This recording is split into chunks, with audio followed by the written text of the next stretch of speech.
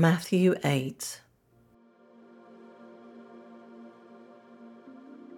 Large crowds followed Jesus as he came down the mountainside. Suddenly a man with leprosy approached him and knelt before him. "Lord," the man said, "if you are willing, you can heal me and make me clean." Jesus reached out and touched him. "I am willing," he said. "Be healed."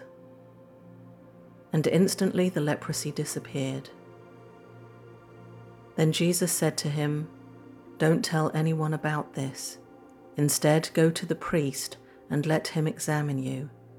Take along the offering required in the law of Moses for those who have been healed of leprosy. This will be a public testimony that you have been cleansed." When Jesus returned to Capernaum, a Roman officer came and pleaded with him. "Lord, my young servant lies in bed, paralyzed and in terrible pain." Jesus said, "I will come and heal him." But the officer said, "Lord, I am not worthy to have you come into my home. Just say the word from where you are, and my servant will be healed. I know this because I am under the authority of my superior officers, and I have authority over my soldiers. I only need to say go, and they go, or come, and they come, and if I say to my slaves, do this, they do it." When Jesus heard this, he was amazed. Turning to those who were following him, he said, "I tell you the truth, I haven't seen faith like this in all Israel. And I tell you this, that many Gentiles will come from all over the world, from east and west, and sit down with Abraham, Isaac, and Jacob at the feast in the kingdom of heaven. But many Israelites, those for whom the kingdom was prepared, will be thrown into outer darkness, where there will be weeping and gnashing of teeth." Then Jesus said to the Roman officer, "Go back home, because you believed it has happened." And the young servant was healed that same hour. When Jesus arrived at Peter's house, Peter's mother-in-law was sick in bed with a high fever. But when Jesus touched her hand, the fever left her. Then she got up and prepared a meal for him. That evening, many demon-possessed people were brought to Jesus. He cast out the evil spirits with a simple command, and he healed all the sick. This fulfilled the word of the Lord through the prophet Isaiah, who said, "He took our sicknesses and removed our diseases." When Jesus saw the crowd around him, he instructed his disciples to cross to the other side of the lake. And one of the teachers of religious law said to him, "Teacher, I will follow you wherever you go." But Jesus replied, "Foxes have dens to live in, and birds have nests, but the Son of Man has no place to even lay his head." Another of his disciples said, "Lord, first let me return home and bury my father." But Jesus told him, "Follow me now. Let the spiritually dead bury their own dead." Then Jesus got into the boat and started across the lake with his disciples. Suddenly a fierce storm struck the lake, with waves breaking into the boat, but Jesus was sleeping. The disciples went and woke him up, shouting, "Lord, save us, we're going to drown." Jesus responded, "Why are you afraid? You have so little faith." Then he got up and rebuked the wind and waves, and suddenly there was a great calm. The disciples were amazed. "Who is this man?" they asked.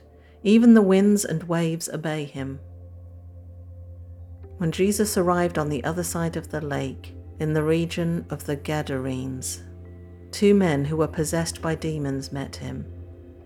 They came out of the tombs and were so violent that no one could go through that area. They began screaming at him, "Why are you interfering with us, Son of God? Have you come here to torture us before God's appointed time?"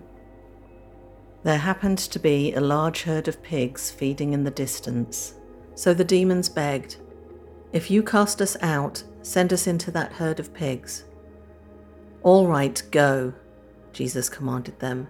So the demons came out of the men and entered the pigs, and the whole herd plunged down the steep hillside into the lake and drowned in the water.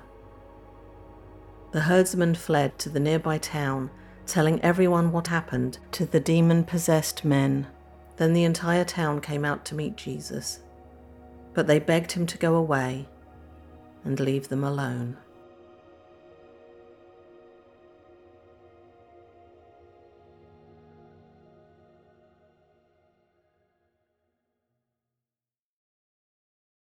Usually when I'm doing a recording for an episode, I will think about the scripture and then what photo do I have that will complement what I've just read. And sometimes I don't really have anything.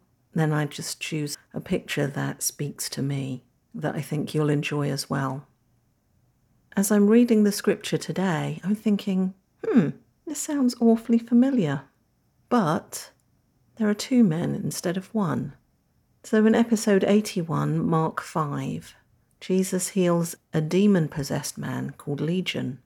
But this story is very, very similar, and it comes after Jesus calms the storm in Mark 4.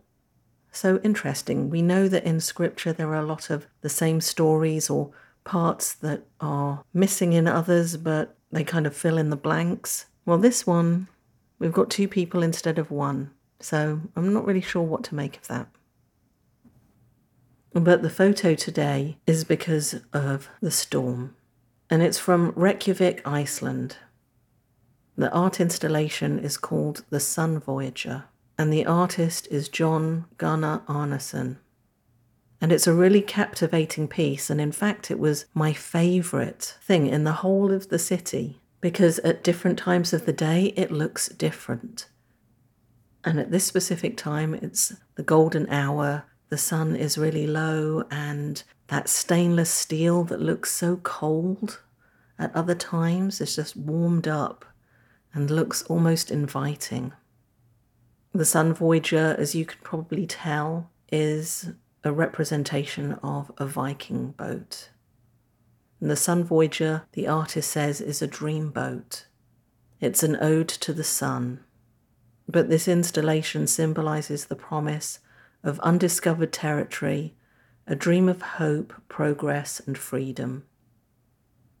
One time I was leaving Iceland and I looked out of the plane window and I could see so many waves that were just churning violently that it looked like miles of white.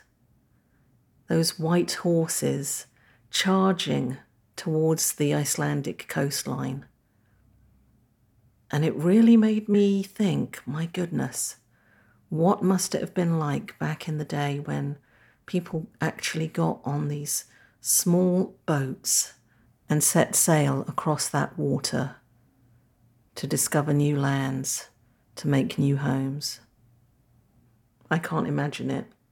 And I've been on a boat during a really bad storm.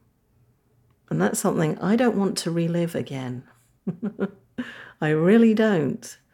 So when I read about the disciples just losing it because of the storm and Jesus just peacefully sleeping, I can empathize with the disciples 100%. The photo is at an angle to evoke that feeling of the turning of the boat from side to side, up and down, just the movements that a boat makes when the waves are just far too strong for it to overcome. And so it's my nod to all those who have conquered the waves to get to their destination.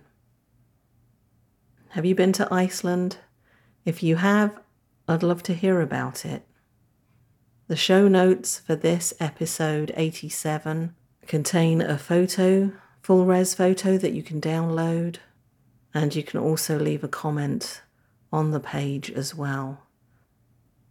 And just one quick thing before I go.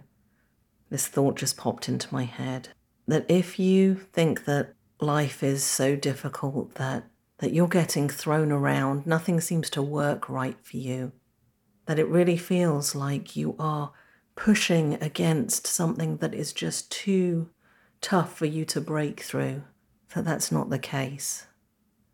That what may seem to be struggle for you, and yes, we do struggle, that's part of the human condition, but just know that it's not going to last, and that the one that helps you navigate through all the difficult times in your life is always there, waiting to help you if you just ask him.